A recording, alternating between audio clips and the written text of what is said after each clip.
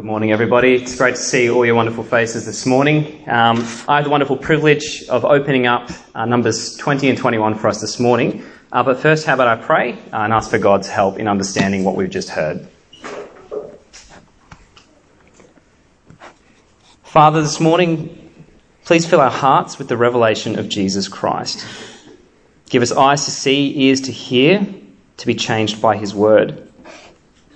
Lord, protect us from searching the scriptures for the sake of knowledge alone, and instead bring us to a greater relationship with your Son, Jesus. Please keep my words free from error and keep us here today free from distraction, that we may exalt you above all. In Jesus' name we pray. Amen. Well, what's the first thing that comes to mind when I say the words, Houston, we have a problem? I'm sure many of you may have used this in jest at times. You might be laughing at certain jokes, when the baby does a poo in the nappy, you go, oh, Houston, we have a problem, come in and help. However, it's most famously used by the astronauts of Apollo 13. These guys were on a routine mission to the moon when a small explosion caused the service modules on their spacecraft to dump all the oxygen they were carrying into space. Radioing back to Mission Control in Houston, Texas, 2 astronauts on board Apollo 13 repeated the famous line, Houston, we have a problem. And this one was quite a problem. You see, the entire crew, they were as good as dead without oxygen, and so they needed to solve the problem and they needed to sort it out quickly. There was limited oxygen left on board, and the increasing levels of carbon dioxide threatened to poison them. In fact, so I've been told, the oxygen was even needed for some of the electrical systems to work. So these 3 men on board, they knew that they were as good as dead. They knew they were helpless. They knew they were in a state of emergency unless someone could help them from out there.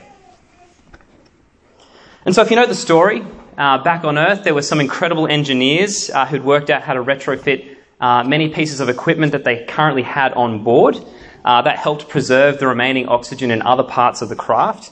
It helped to deal with the CO2 issues. And ultimately, some mathematicians, amazingly, figured out how to slingshot them around the moon and back to Earth quick enough for their salvation to be accomplished. Their salvation from this emergency, in other words, happened from something outside of themselves. They were utterly dependent upon the engineers and mathematicians back at home. And since Steve's not here, I thought I'd say that's the only time you'll hear praise from engineers coming from me this morning. Now in Numbers 21, we have another problem. Israel are in another state of emergency. And just like those on board Apollo 13, this isn't one that they can fix themselves either. It's a problem that causes them to cry out to God with the hopes that in their hopeless situation, he can do something about it. But before we get there, what we need to do is a quick journey back to see what the root cause of this problem was. And if you're following your outlines, we're at point 1, Israel rejects the giver of life again.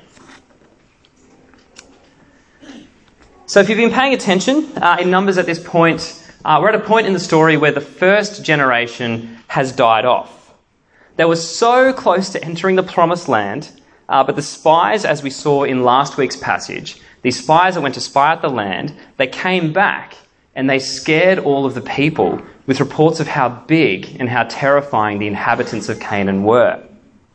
It didn't matter that the land was flowing with milk and honey, just as God promised it would be. It didn't matter that the fruit of the land, which they took and carried back to the camp to show them, was ripe and delicious.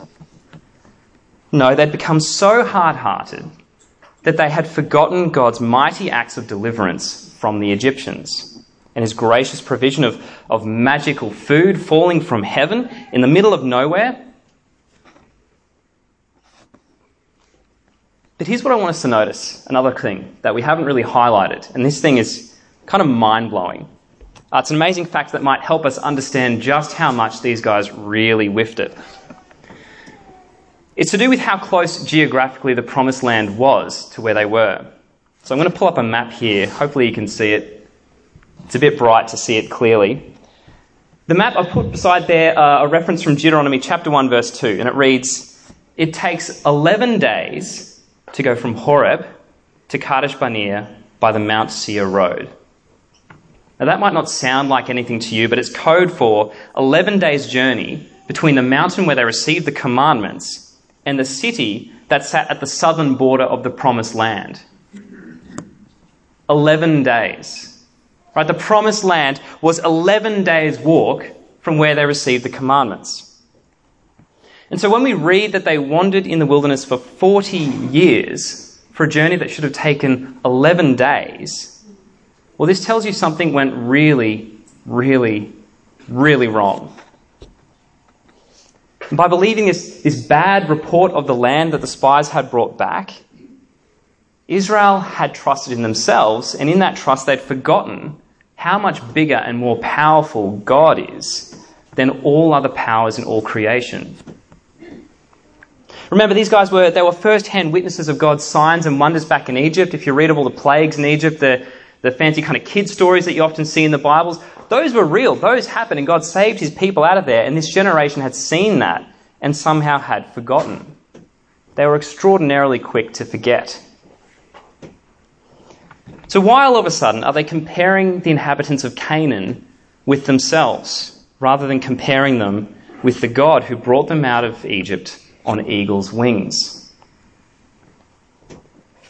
Yet before we point the finger too much, we need to remind ourselves that we're also prone to this type of forgetfulness. We're just as hard-hearted in many ways. So perhaps if I were to change the word grumbling, which we see in the Bible so often, to a better word which might fit our context, complaining.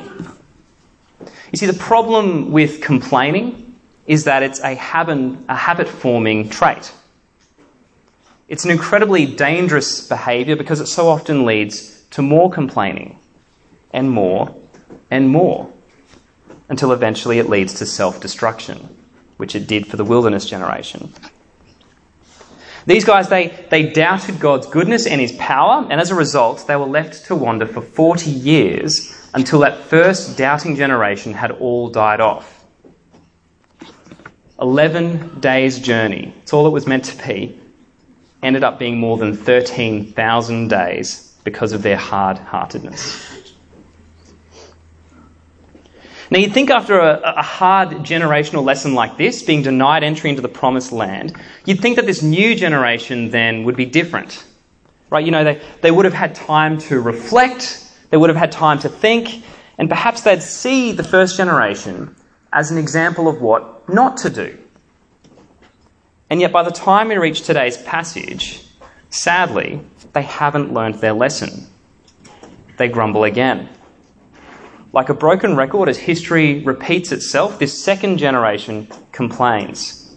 So if you've got your Bibles open, keep them open and read with me chapter 21 in Numbers from verse 5. So Israel talking to Moses, they say, "Why have you brought us up out of Egypt to die in the wilderness? There is no bread, there is no water, and we detest this miserable food." Now remember, this is the second generation, right? They saw what happened to their fathers. So as we read this story of them grumbling about the manna, there's this gut-churning sense of, oh no, here we go again. Not only this, but this second generation of Israel, they attack God's provision of manna in a far more extreme way. They say, we detest this miserable food. Literally, we loathe or are disgusted by this wretched food. It's extremely strong language, not only in its description of the food, but it's also a strong language against God's provision for them. To put this into perspective, right, not even the first generation went this far in describing their disgust of God's miraculous food from heaven. These guys are despising it. They're calling it wretched, the very thing that the psalmist in Psalm 78 calls the bread of angels. But no, it's miserable. It's wretched food. There's a very real sense in which they're not just rejecting bread, the literal source of life, bodily speaking. You know, we all need bread and water to live. but they're symbolically rejecting God, the giver of life himself. Now for Israel, this is a serious mistake on their part, and considering we're now looking square in the eyes of the second generation, the new generation, right, the ones that were supposed to get this right, considering it's them saying these things, it almost feels like another 40 years of wandering could be just around the corner. But for better or for worse, God judges them in a different way. And this brings us to point 2, snakes sent by God in judgment. So after giving the worst possible review of God's heavenly bread, basically denying the provision of life itself, rejecting the wonderful grace of God shown in the wilderness, we read in verse 6 that God sends venomous snakes among the camp, which bit the people, and many Israelites died. Now, it probably goes without saying, snakes, they're disgusting. Even a simple green tree snake sends shivers up my spine when I see it coiled up underneath the barbecue. When I see one of these, I instinctively step back, right? I kind of get into a bit of a karate stance. I make constant eye contact just in case it makes any sudden movements. But if you're not like me, if you're one of these brave, strong, tough people, one of those strange people who aren't afraid of snakes, I'd hazard a guess that even if you did encounter a green tree snake in your yard or anywhere, you'd still tell the story to your friends. You'd still probably take a few happy snaps and send them through Instagram or whatever else you're using, because you know instinctively that these are pretty disgusting. They're pretty horrifying. They're creatures that should be feared. But this is especially the case here in Numbers 21. Why? Because these snakes weren't just your ordinary garden variety.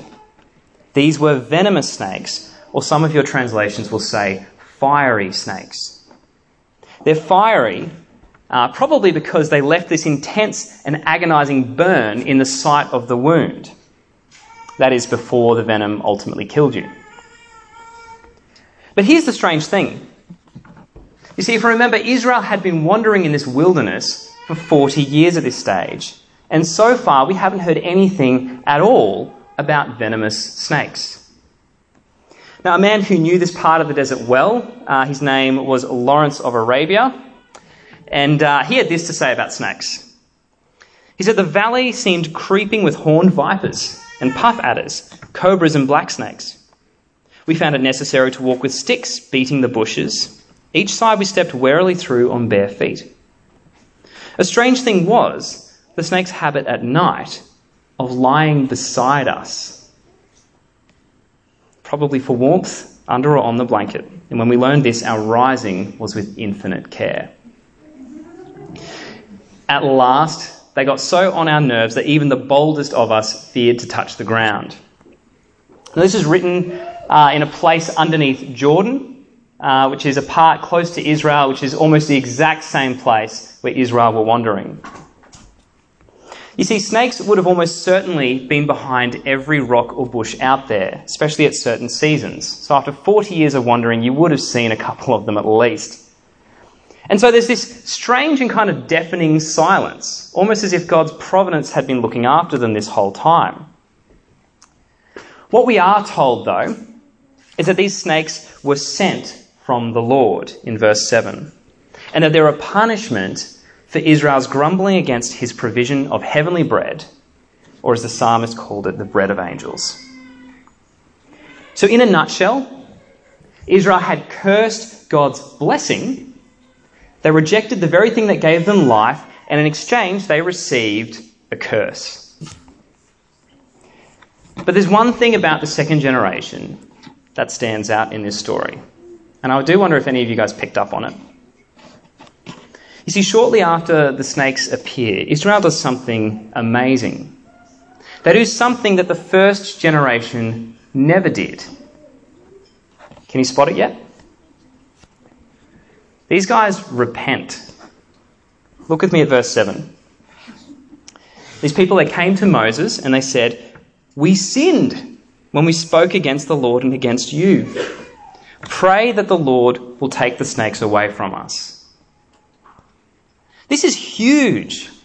Right? This act of confession and repentance provides us with an important separation of this generation from their fathers. And so this verse, 21 verse 7, if you're one of these people, feel free to highlight it, underline it, put a little asterisk, whatever you do. This verse, this act of repentance, is a watershed moment in the book of Numbers because it provides a glimmer of hope for the future of Israel, which is eventually fulfilled when they enter the promised land successfully. Nonetheless, at this point, they still have the issue of venomous snakes to deal with in the here and now. And so moving on, we're going to move on to point 3. Salvation is found simply by looking at the cursed. So after crying out in repentance to God, God tells Moses what he needs to do to save Israel from the deadly snakes. And to say it's a little unorthodox, well, I'd have to say, for me, seems like a bit of an understatement. If you read with me from verse 8, the Lord said to Moses, "Make a snake. Fashion a snake." This image of what's killing them. "Make a snake and put it up on a pole. And anyone who is bitten can look at it and live." So Moses made a bronze snake and he put it up on a pole. Then when anyone was bitten by a snake and looked at the bronze snake, they lived. Now the first question that crossed my mind when reading this was, how is this not an idol? How is this not something one of the pagan nations would have done if they were in the same situation? In fact, we do know that by the time we reach 2 Kings 18, you have King Hezekiah. He happens to have this bronze snake on a pole. It had been moved around with them and taken into the kingdom. And he eventually destroyed this thing because it did become an idol for Israel. People were burning incense to it, and they even gave it the name Nehushtan.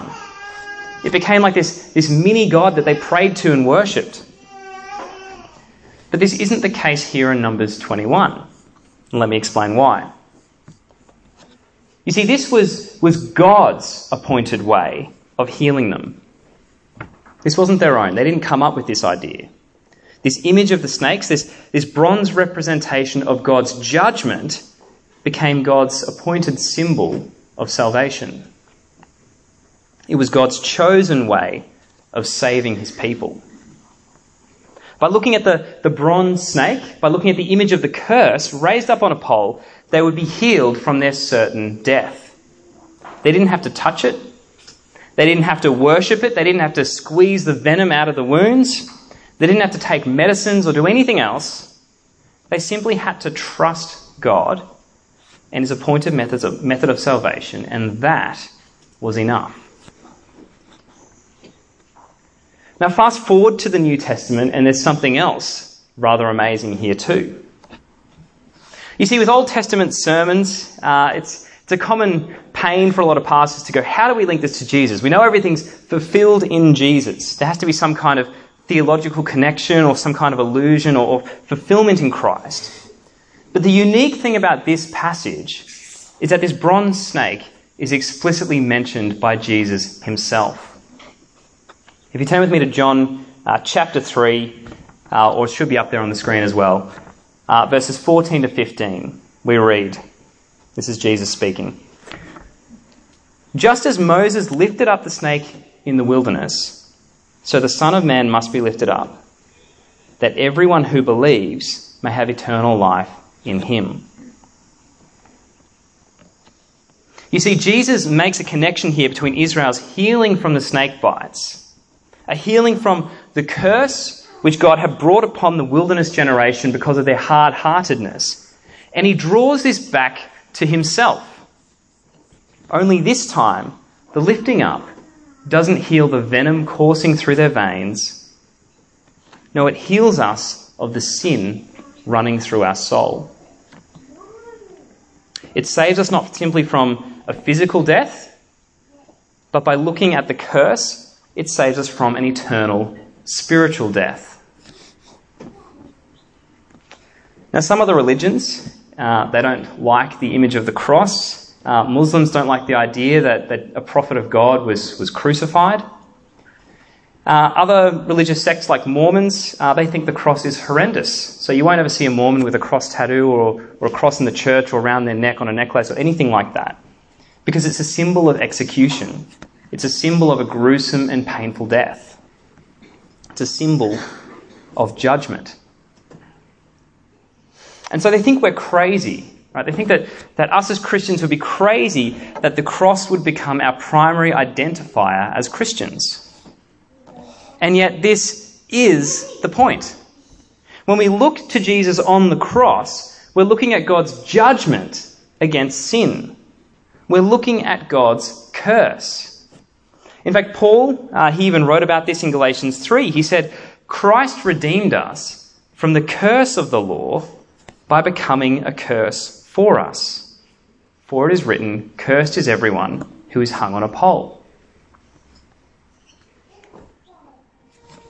You see, when we look to the cross, when we look to the curse, we're looking at God's judgment against our sin. The image or the symbol of Christianity, it must be the cross. Because by looking towards it and trusting in God's word, that is where our sin is taken away. That is where we must celebrate the healing of our soul. When we look to the cross, we're looking directly at the curse itself so that we can be set free from the curse. It's an image of God's judgment, just as the bronze serpent was, so that when we look upon his righteous judgment, we may be saved from it too. Without this strange substitution on our behalf, we are helpless. We are lost in our sin. You see, we are utterly dependent on the provision of God for our salvation, just as Israel was in the wilderness. It's not something we can heal ourselves of. It's not something we can fix ourselves.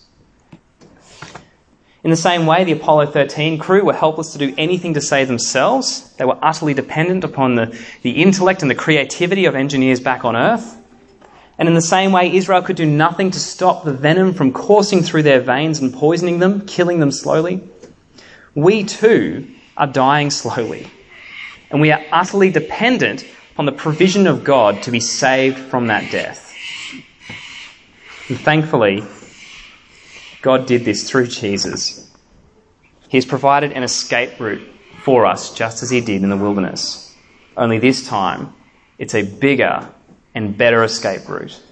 It is a spiritual escape route through the judgment and death of his Son, Jesus. So in the same way that a simple look was all that was required to be saved from certain death in Numbers 21, John completes this analogy of Jesus being lifted up. Right? He completes the analogy with these famous words. He says, "For God loved the world in this way.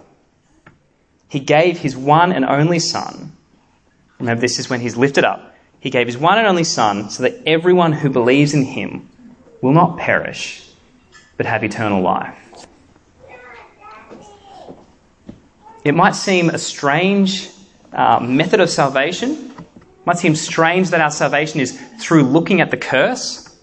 And yet it is precisely through believing this that Jesus took our place on that cross, that he took the punishment that we were destined for, the shame that should have been ours. He endured the wrath of God's judgment in our place. It is only by looking to Jesus raised up or lifted up on that cross as he finishes the Father's rescue mission. It is only by believing this fact, this amazing display of God's judgment and love, all smashed together. It is simply by believing this that we have been saved. And so the question is, where are you in the story? Who or what are you looking at to be saved? Are you grumbling against God? Are you complaining against him for whatever it is? Are you looking down at the snakes, trying harder to avoid those particular sins? Or are you trying hard just to be better, putting all that effort in? As I think we covered on the front, do your best. Is that what we're aiming to do? Or are you taking your eyes off the ground taking your eyes away from the thing that could kill you if you look away, and look upwards at the cross instead, knowing that you are utterly dependent upon the provision of God for your salvation. Let's pray. Father God, humble us this morning through what we've heard. Please break the hard places in our hearts through the power of your holy word, and give us the strength to look up at the cross, that image of the curse of sin, and with full assurance let us embrace the absolute pardon for our sin, which can only be provided by you, and help us to be thankful. Amen.